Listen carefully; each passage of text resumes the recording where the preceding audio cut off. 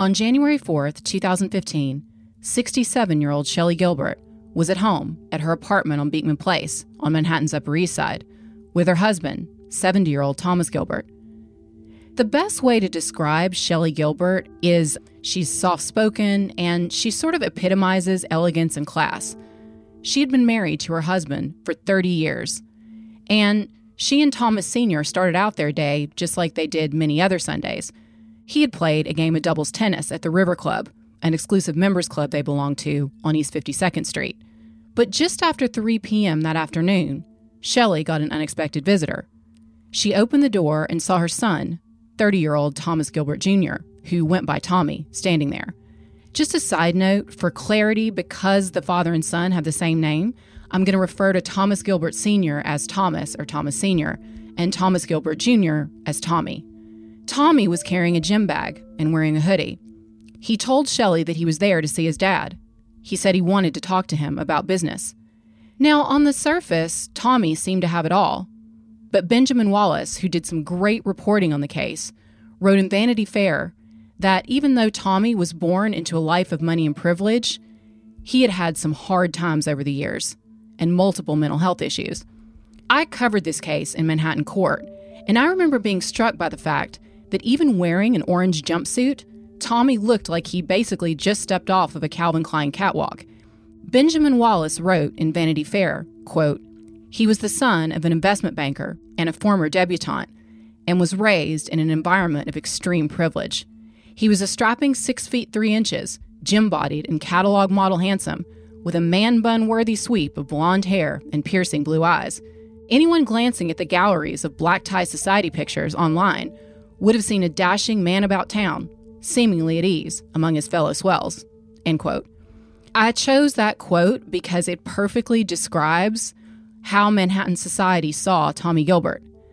But the truth was that all those images of him in tuxedos at galas hid a much darker reality. Tommy's father, Thomas Sr., went to the elite prep school Andover. Then he went to Princeton and Harvard Business School. Thomas Sr. worked on Wall Street for several decades and then eventually founded a hedge fund. As a child, Tommy seemed to start out on kind of a similar path to his dad. He went to Deerfield, a top school, then Buckley, then Princeton. But since he graduated, he had been what friends and family would call a failure to launch. In 2015, Tommy was 30 years old, but he couldn't hold down a job. Over the years, he tried a few different things. He took a bartending course, and according to Vanity Fair, he did some talk about acting and modeling. He told a lot of his friends that he was starting a hedge fund.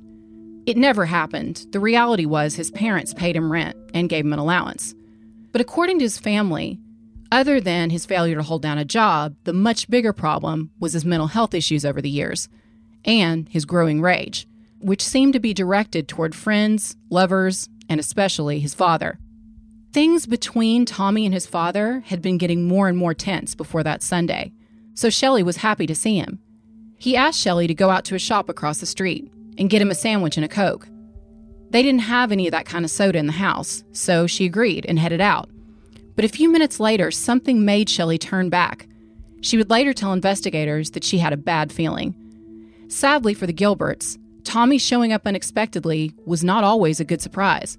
His behavior with friends had been getting more violent and unpredictable. Then there was the hoodie, which Shelley would later tell investigators was something Tommy tended to wear when he felt threatened. When she came back and went inside her apartment, she saw something that looked like a scene out of a horror movie. Her husband was lying on the floor in a pool of blood next to their bed. He had been shot in the head and had a gun in his hand. Tommy was gone. I'm Catherine Townsend. This is Red Collar.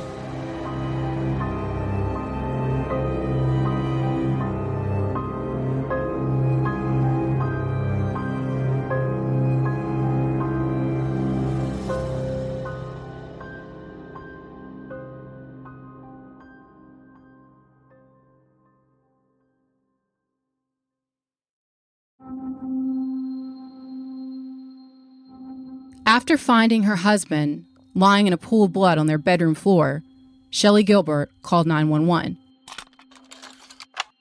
What's the emergency today, ma'am? My husband is, I think, dead.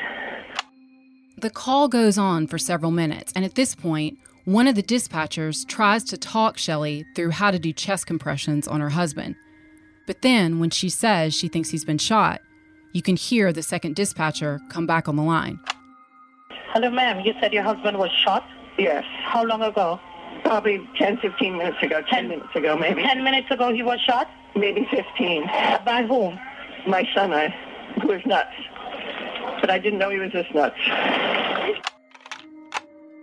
Police and paramedics arrived on the scene, but Thomas Gilbert Sr. was declared dead at 3:42 p.m. Detectives immediately knew that the crime scene looked kind of suspicious. First of all, Thomas Sr. was still holding the gun in his right hand, and his hand was resting on his chest with his left hand kind of over it, covering the weapon. This seemed like an impossible position to get into if you shoot yourself in the head, because normally, police say, you would drop the weapon. The weapon would have been slightly away from the body. Also, it's hard to imagine how someone could shoot themselves in the head and then wrap their hand on top of the gun. At a press conference, NYPD Chief of Investigations, Robert Boyce, said the scene at Beekman Place looked like a staged crime scene. There was basically no question about who did it. Police pulled the surveillance video that showed Tommy wearing a hoodie, carrying a gym bag, and then the video showed Shelley leaving. Then Tommy left shortly after her. This all happened within about a 15-minute time frame. Now, police needed to find Tommy. And they didn't have to look far. They showed up at his ground floor apartment at 350 West 18th Street in Chelsea and looked through the peephole. They could see a suitcase with clothes kind of scattered around. After trying to talk to Tommy through the door, he ended up surrendering just before 11 p.m. Police executed a search warrant, and later they said they found the murder weapon, a .40 caliber Glock, inside that apartment. According to Vanity Fair, they also found some other items, including magazine clips, hollow point bullets, a red dot laser gun light, handcuffs, and a credit card skimming device. They also found several blank white credit cards. So all the ingredients for a credit card fraud scheme were inside that apartment. They also searched the family's summer home out in the Hamptons. The Gilberts owned a home in the Georgica Association gated community in Wainscott. Prosecutors said they found even more items there. Tommy had been spending a lot of time in that house owned by his parents, kind of holed up there, sometimes without his parents' permission. So from the beginning, this was not a murder mystery in the sense that they needed to find the killer. They were asking the question, was Tommy sane at the time of the murder? According to the New York Times, in order to be successful with an insanity defense, the person needs to prove that mental illness prevented them from understanding that they committed a crime or knew that their actions were morally wrong. Now, Tommy's family say that he was psychotic, but the prosecution and the police say he was a spoiled trust fund kid who killed his dad when he started to cut his allowance.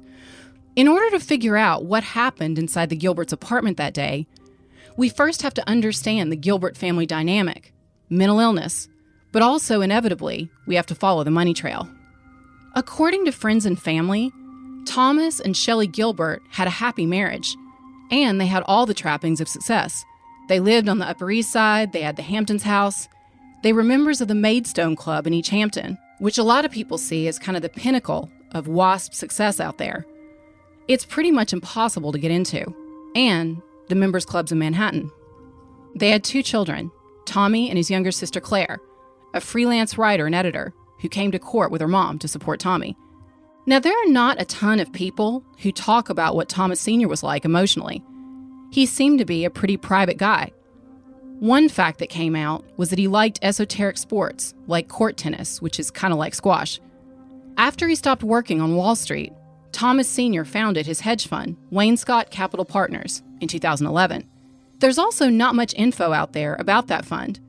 Early press reports say that the fund managed around $200 million and focused on healthcare and biotech.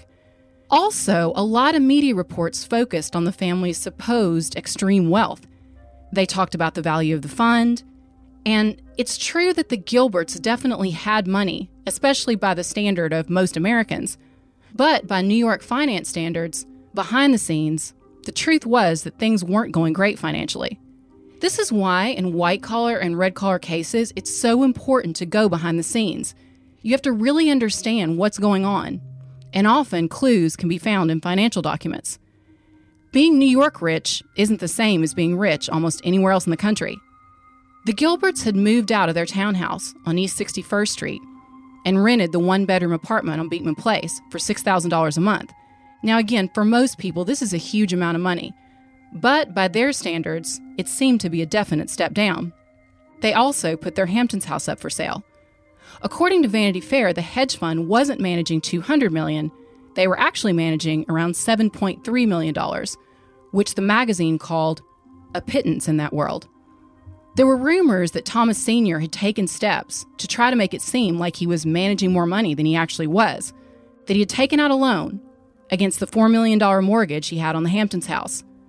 According to an SEC filing that was referenced in Vanity Fair, Thomas Sr. reported having raised a total of $575,000 from 3 investors.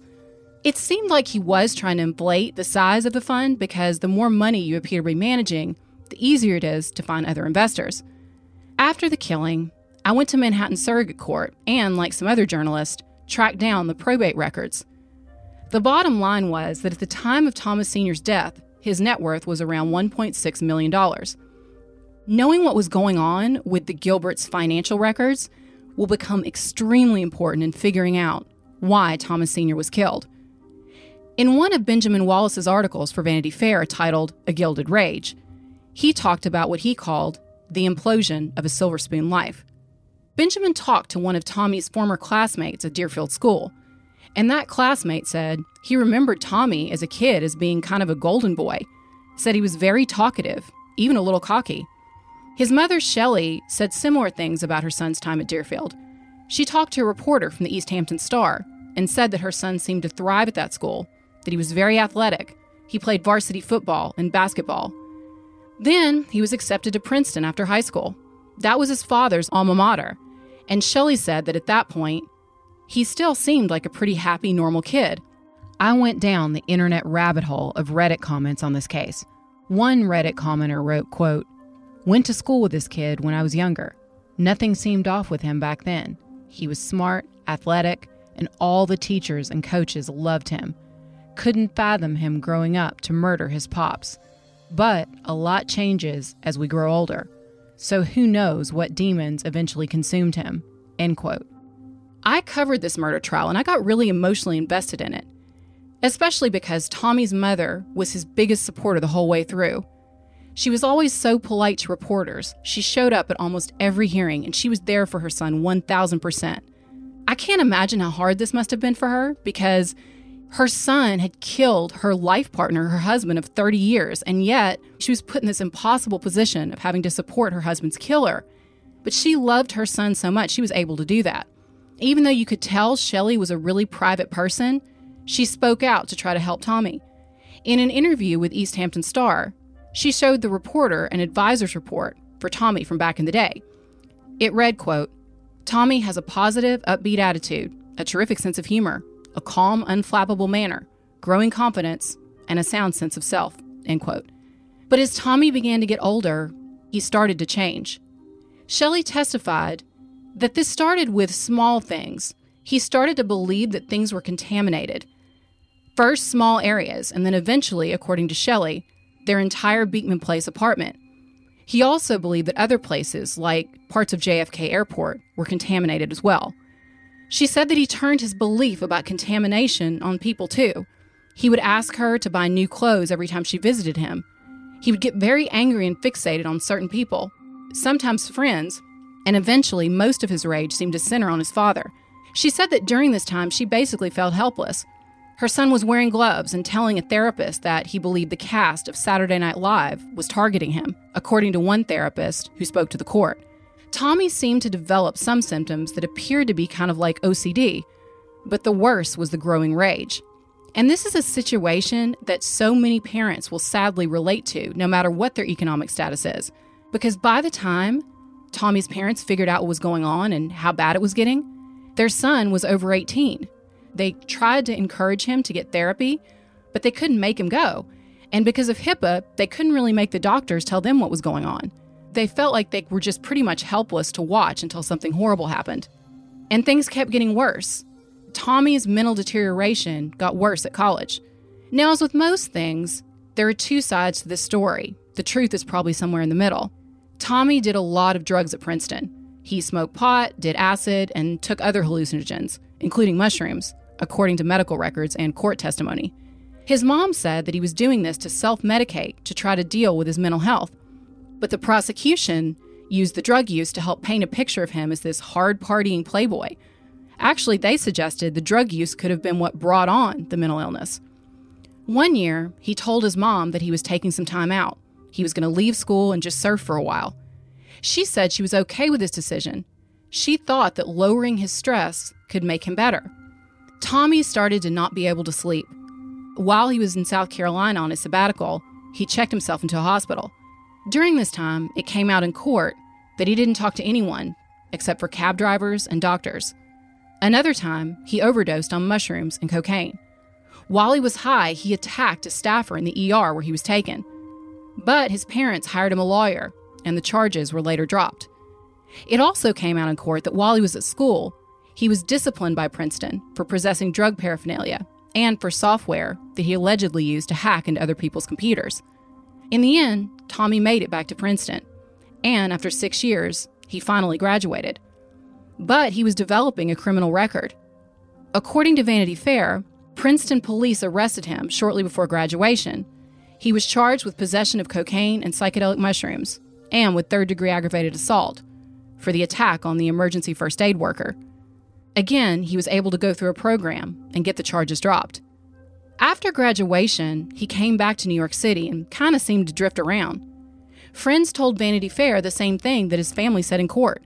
He was this gorgeous guy, but after a few minutes, you would notice that he didn't look you in the eye, and his behavior was getting more, put bluntly, bizarre. Yet at other times, he seemed completely normal. He dated a lot of good-looking women. He was seen out and about in New York society galas. So in a way, it could be argued that his good looks and privilege allowed him to get away with murder. But his family insisted that actually the fact that he was so well-spoken and his looks worked against him, because no one could imagine that someone with that much going for them could be in such serious psychological torment. After Tommy was arrested, he pleaded not guilty. He refused to communicate with the court-appointed psychiatrists who were sent to examine him. He also refused to talk to his lawyer. Tommy would say that he was fine, and so the prosecutors said that he was faking mental illness. His mom and his lawyer said he was not fit to stand trial. They said that he wasn't faking insanity or malingering. They said he was faking wellness. At the time, Tommy was represented by Alex Spiro. Alex Spiro is a character in his own right. He went to Harvard and worked in a psychiatric hospital. He also worked for the Manhattan District Attorney's Office before going into criminal law. The case was presided over by Manhattan Supreme Court Justice Melissa Jackson. She's a great-granddaughter of Theodore Roosevelt. The courtroom started to look like the high society pages of a Hamptons magazine. The true crime writer John Glatt covered the case for Town and Country magazine. The judge ordered a psychiatric evaluation. So 2 court-ordered psychiatrists stated that Tommy was unfit to stand trial. But then the district attorney, Craig Ortner, challenged those results. Tommy was seen by another psychologist, Dr. Stuart Kirshner, and he found that Tommy was fit to stand trial.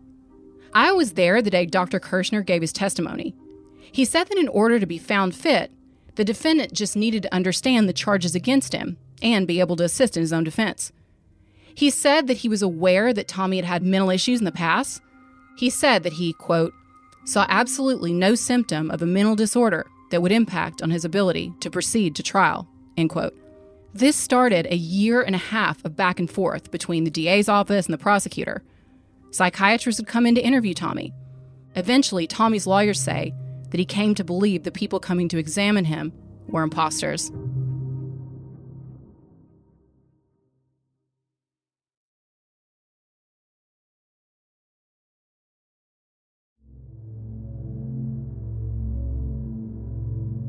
Tommy Gilbert's trial was dragging on. His lawyer, Alex Spiro, kept asking Justice Jackson to have more and more psychological tests. He insisted that Tommy was delusional. He used the words acute psychosis.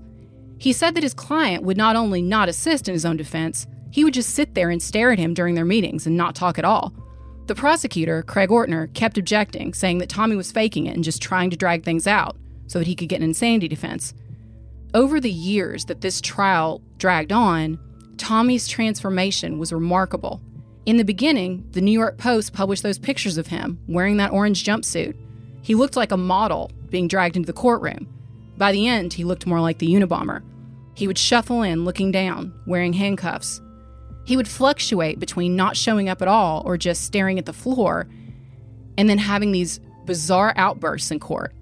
His hair grew long and unkempt, and he grew a full beard. He seemed to age a decade in less than 2 years. During this time, Shelly Gilbert kept showing up to every hearing and trying to raise awareness about mental illness.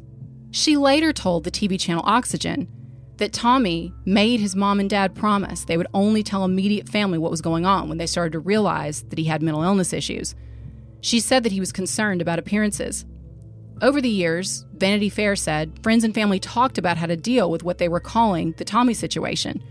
His anger, his rages, and increasingly this idea that his father was persecuting him. Over the years, his mom told the court, they wondered if he might be schizophrenic, although he was never officially diagnosed. The New York Post published an interview with a woman he dated, a publicist named Anna Rothschild. She was almost 20 years older than Tommy. They dated in 2014. She said he was gorgeous, but definitely troubled, and spent most of his time alone. She said he discussed starting a hedge fund, but told the paper, quote, his dad wouldn't help him and told him he was stupid. He's very much a loner. His phone never rang. No one texted him or called him, end quote. She said that other than the occasional catering job, which he would leave before the end of the event, he spent his time surfing in the Hamptons.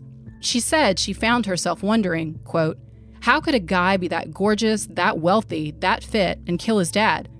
This is the last thing in a million years that I thought he could do, end quote. Again, the focus on the fact that he surfed and spent a lot of time just hanging out in the Hamptons was used against him. The district attorney's office said that this was evidence that he could function on some level and that he was mentally competent. But Tommy's mother and his family kept insisting that doctors told them people with schizophrenia are able to function on a certain level, but this doesn't mean that they can hold down a job. So his parents wanted to remove as much stress as they could from his life. They paid his $2,400 a month rent. They covered all his bills and his club memberships. And they gave him extra money to live on. But the amount that they were giving him kept decreasing. First, they gave him $1,000 per week. Then, they reduced it to $600. And shortly before Thomas Gilbert Sr.'s death, Tommy's allowance had been reduced to $300. I was in court the day a woman was interviewed about a date she went on with Tommy. She really did a good job of describing his creepy behavior. She said she became friendly with him because they lived in the same building. He invited her over to watch a game. And she said while he was there, he basically ignored her and seemed to stare straight through her. Eventually, after several minutes of silence, she became so uncomfortable that she left. And this seemed to happen to a lot of people who spent time around Tommy. In 2013, he met a chef named Brianna. They had a whirlwind romance, and she moved into his apartment in Chelsea. Then he suggested that they go on a trip. He told her that his parents were renting out their Hamptons house, but according to Vanity Fair, he said he had permission to build a hut on the property. So he cleared out the site. But when they showed up to that residence, the tenant showed up and clearly had no idea what they were doing there and told them they had to leave. They rented an apartment in Amagansett in the Hamptons. Brianna testified that Tommy was often late with the rent. She said he was sweet at times, but also very secretive. He had these two safes in the Hamptons and in Manhattan. At some point, Brianna said the relationship went south when he started to direct his anger at her. He started getting paranoid, doing things like looking through her phone. Finally, the relationship ended when she started to suspect that Tommy was cheating on her. She had found some strange hairs that weren't hers, and she found a box of condoms in his apartment in Chelsea, even though she testified they didn't use them. She said, quote, he was extremely good looking. That's why I let him get away with stuff as much as I did, end quote. And when she was asked about the condoms, she said, quote, I remember thinking, at least he was using protection. I didn't have the best self-esteem back then, end quote. But Tommy's rage was about to get a lot worse. He turned on someone else, a former friend and roommate named Peter Smith. Peter Smith went to school with Tommy when they were younger. In 2012, they reconnected. Peter needed a roommate, so Tommy moved into his place in Brooklyn. It sounds like, over time, Tommy started getting more paranoid about Peter. It supposedly started with Peter allegedly flirting with a girl Tommy liked, but Peter later said he really had no idea why it started. The bottom line was, over time, Peter started to get more and more creeped out by Tommy's erratic behavior. Eventually, he told him he had to move out. That started a massive downward spiral for Tommy. According to Vanity Fair, a few weeks later, a flagpole was speared through the door of Peter's family home in the Hamptons. No one called the police that time. Peter tried to stay away from Tommy, and for a few months that seemed to work. But in October 2013, Peter was at a movie premiere. He was walking down the streets when Tommy came out of the darkness and attacked him.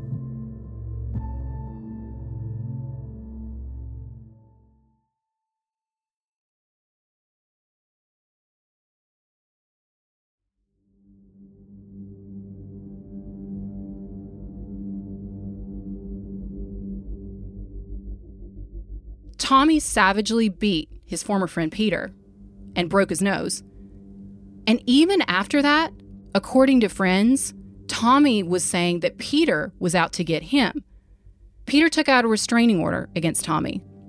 Then, a few months later, Peter's family home in the Hamptons burned to the ground. According to police and according to court testimony, everyone pretty much believed that Tommy was the prime suspect. In the end, they couldn't prove it. By late 2014, Tommy really didn't have any friends left. His mom was the only person he talked to on the phone regularly. He had broken up with his girlfriend, Brianna. He had alienated pretty much everyone, so he was spending most of his time ordering takeout and holed up in his apartment in Chelsea. He lived on a monthly allowance given to him by his parents. And occasionally he would do something like filing papers with the SEC to register a hedge fund he named Mameluke Capital. But he never did anything with it.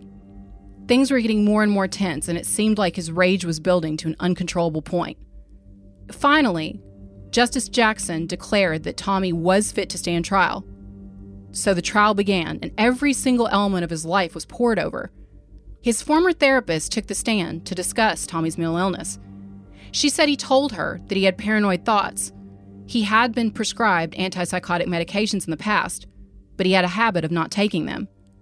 One doctor who treated him for a period of several years diagnosed him with a variety of things, including compulsive disorder, depressive disorder, paranoid disorder, and psychosis. He clearly had a history of paranoid behavior, but the prosecution pointed out that over the years, Tommy went to doctor after doctor, but he was never officially diagnosed with schizophrenia. The DA, Craig Ortner, said that, like many New Yorkers, Tommy went to therapy and had some mental issues, but this didn't mean that he didn't know what he was doing at the time of the murders. His mother would later say that she absolutely believed that Tommy thought that his father was controlling things and having a horrible effect on him. But his lawyers and the psychologists couldn't get him to talk. The question was he unwilling to communicate or unable? Then, he kept making headlines during the trial. At one point, he wrote the New York County District Attorney, Cyrus Vance, a letter. An excerpt of the letter was published in, of course, Town and Country. In the letter, Tommy said that he and Cyrus Vance had both gone to Buckley School. He wrote, quote, "Further incarceration will not only be physically dangerous, but also continue to inflict irreparable damage on my personal life and career," end quote. He wrote that he wanted to eventually be acquitted and to have his indictment sealed. It was clear throughout the trial that he considered himself a high-profile prisoner and somehow felt he deserved special treatment. Now, all this time, he is incarcerated at Rikers Island, which is a tough prison, and when he would give interviews with newspapers, he would talk about the fact that they didn't have yoga in the prison and that he wanted to learn Mandarin.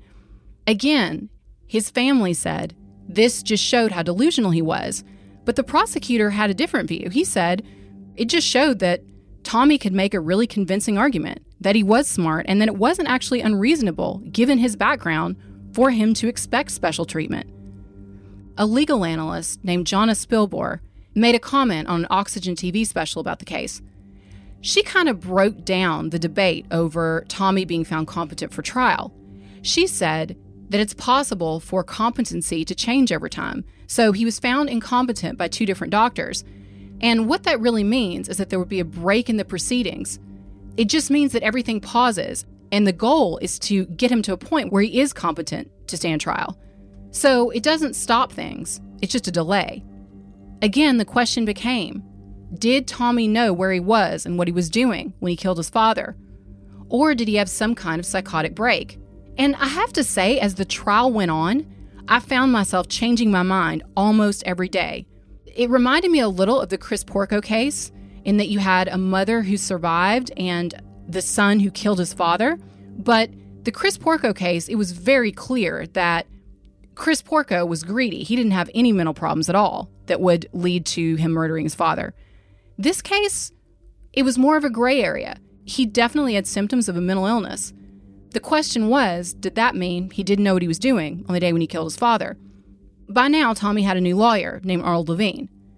He made the same arguments as Alex Spiro had. He said Tommy wasn't communicating with him. He believed his client was sabotaging his own defense. But Justice Melissa Jackson was hitting back by this point. She had found Tommy competent to stand trial, and she said right there in court, "Your client perfectly understands." The most emotional moment of the trial was probably when Shelley took the stand. She was the star witness for the prosecution after they subpoenaed her. It was just so obvious she was a loving mother who tried to do everything she could for her son. She talked about their early family life, and she made it sound pretty amazing. She talked about how Tommy changed once he reached his teen years.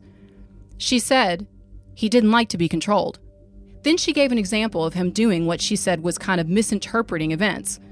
Like his dad, who he'd been so close to, would kick a soccer ball to him. He would see that move as aggressive.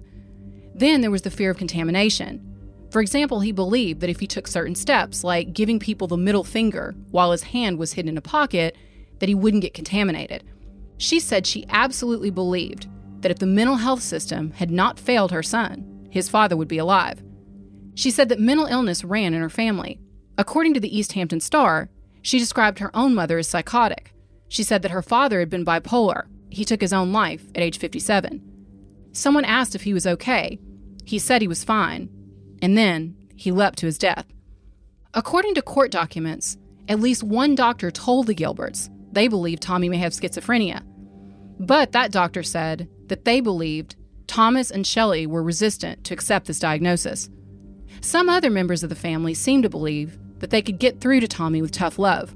Thomas Gilbert's brother, George Beckwith Gilbert, known as Beck, testified that he couldn't see any reason why Tommy couldn't just get a job. Then there was the money trail and the computer records. A computer expert testified that Tommy went to a website called findahitman.com 4 times in the months leading up to the murder, according to the New York Daily News. And his computer history showed that he searched out another article on Forbes called Meet the Assassination Market Creator who's crowdfunding murder with bitcoins. The New York Post would refer to his surfer dude, gym rat lifestyle. They said he was a spoiled brat who was subsidized by his parents. And then crucially, there was his behavior after the murder, which is always key to establishing motive, especially in white-collar and red-collar cases. Shortly after the shooting, Tommy started making calls. He didn't call 911, he called his former lawyer, Alex Spiro, who, by the way, also represented him during the incident with Peter Smith in the Hamptons. He kept calling his lawyer and law offices all day. His final call to a law office ended at 10:29 p.m. This is while police were talking to him through his apartment door, and right before he surrendered. What had caused him to go to the house that day and shoot his father? A psychiatrist, Dr. Jason Hirschberger, testified that he absolutely believed that the motive for Tommy was money, and that the banking records suggested that Tommy planned the killing and knew exactly what he was doing. He said that his parents were cutting him off, and that even with Tommy's mental health issues, crucially, Tommy never suffered from delusions. He wasn't hallucinating things that weren't there, for example, which meant that his mental illness, in this doctor's opinion, did not indicate that Tommy didn't know right from wrong. It turned out there was something else crucial that happened that day. The morning of the shooting, Thomas Sr. had left a message on Tommy's answering machine. He let Tommy know that he was cutting his allowance from $1,000 a week to $300 a week. And Shelley said something else. She said her husband was about to tell Tommy that he was going to phase out his support entirely, so he was cutting him off.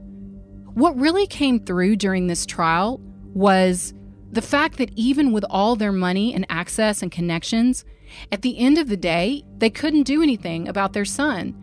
He was an adult. They could not force him to seek treatment. Peter Smith took the stand.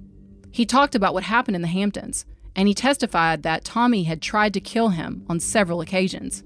Again, I think we need to consider rewriting the rules about red-collar crime. It can overlap with mental illness. It doesn't have to be one thing or the other. Someone can have mental health issues and be greedy. Craig Ortner pointed out that Tommy did manage to deal with his fears of contamination by his dad when he needed money, for example. When he needed someone to guarantee his apartment, he was able to get over his fears in order to approach his father.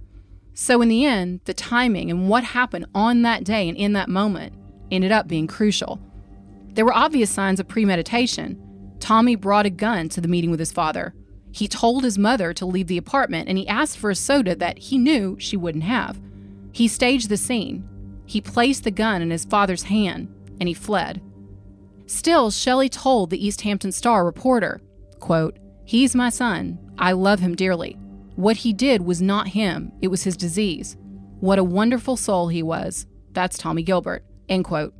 She compared Tommy being blamed for killing his father with Roger Federer getting a tumor, and then people saying he wasn't a good tennis player, according to the newspaper. And she told the reporter that over the years she had spent a fortune hiring lawyers and doctors. She said she was afraid to know how much money she had spent. Shelley Gilbert funded her son's entire defense, and I know what these lawyers charge per hour, so I'm guessing the number had to be a high six-figure or perhaps even a seven-figure number. It was an incredible amount of money. And while covering this trial, it was really a window into the difference between the type of defense that people with money can buy versus your average person off the street. I saw murder cases being decided in 15 minutes. And because Tommy had access to this highly funded legal defense, he was able to get the best help for years. I recommend that anyone who's interested in the legal system go and sit through a murder trial. They're open to the public, and it's actually a fascinating window into our criminal justice system. It's very eye-opening. The lead prosecutor, Craig Ortner, described Tommy as a sociopath who killed his father in cold blood. According to the New York Times, Craig Ortner said, quote, "The defendant didn't want to grow up and be an adult. When his father tried to push him along in that direction and cut his allowance, he threw the ultimate tantrum," end quote. In the end, the jury didn't seem to believe the insanity defense. In 2019, Tommy was found guilty of second-degree murder, as well as guilty on the 2 weapons charges. At the sentencing, he talked about himself in the third person. He rambled on, and he called himself the defendant. He said, "The defendant expresses remorse." But Shelley Gilbert spoke up too. She said, quote, "He's too sick to be able to judge. My husband would still be alive today if we got him to a psychiatric hospital 15 years ago. I ask you, Judge, to put him in a psychiatric hospital, somewhere close to home, so we can visit him. I know if my husband can speak from heaven, he would say this is wrong," end quote. Then Craig Ortner had his say. He said, quote, "He may have psychiatric problems, and I support mental health treatment through the Department of Corrections, but he was a functioning adult when he murdered his father. Rather than a psychotic break, he thought of this for some time. He searched for a hitman on the internet," end quote. Justice Jackson seemed to agree. She told him that, in her opinion, he was not insane at the time he killed his father. She said, "You were not insane then, you are not insane now." Then Justice Jackson sentenced Tommy to life in prison, the maximum penalty. By the time he's eligible for parole, 30 years from now, he'll be in his 60s. Shelley Gilbert has said publicly that she plans to appeal.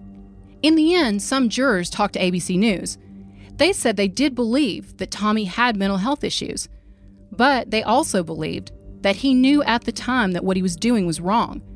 There was the cut in allowance, and for some jurors, in the end, it all came down to the soda. It's the little details that stick with people. The fact that Tommy asked for a Coke, which he knew that his parents did not have in that house, in order to get his mom to leave the apartment that morning, was a detail that stuck with them and ultimately helped seal his fate. This case has been the subject of a lot of coverage. John Glatt has written a book called Golden Boy that comes out in July 2021. There's also a film being made, Gilded Rage, that will star Bill Skarsgård as Tommy Gilbert. According to Vanity Fair, the Gilberts' Hamptons home ended up deteriorating and looking kind of like Grey Gardens. Eventually, the 3,700 square foot home sold for nearly $10 million. According to the magazine, the new owners tore it down. They probably planned to build a new mega mansion on the site. Tommy was worried about losing his parents' support. Ironically, according to the New York Slayer statute, he will not be able to access any part of his dad's estate. Not that there's much left. It came out in court that his parents were trying so hard to help him. His dad would send him supportive emails and try to get him to go in for jobs. He was even giving him money posthumously. The final $300 payment from his father hit Tommy Gilbert's bank account the day after the murder. Some of Tommy's friends say they believe he's still in denial. One of them told the New York Post he thinks he's at a spa or on vacation. The Post reporter actually did a prison visit with Tommy. At the time, he told the reporter he wanted them to see about asking Princeton groups to help get his defense funded. He said he didn't have a job at Rikers because the jobs there didn't pay enough. But he told the reporter that his mom was putting money into his prison account. Today, Tommy is at the maximum security Clinton Correctional Facility in Dannemora, New York. People call that prison Little Siberia, and it's about as far from the privileged life he knew in Manhattan as it's possible to get. He will be eligible for parole in 2045.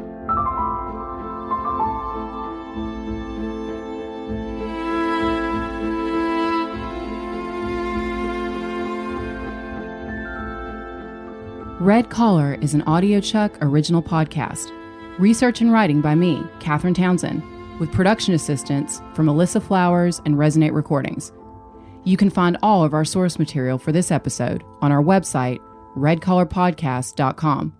So what do you think, Chuck? Do you approve?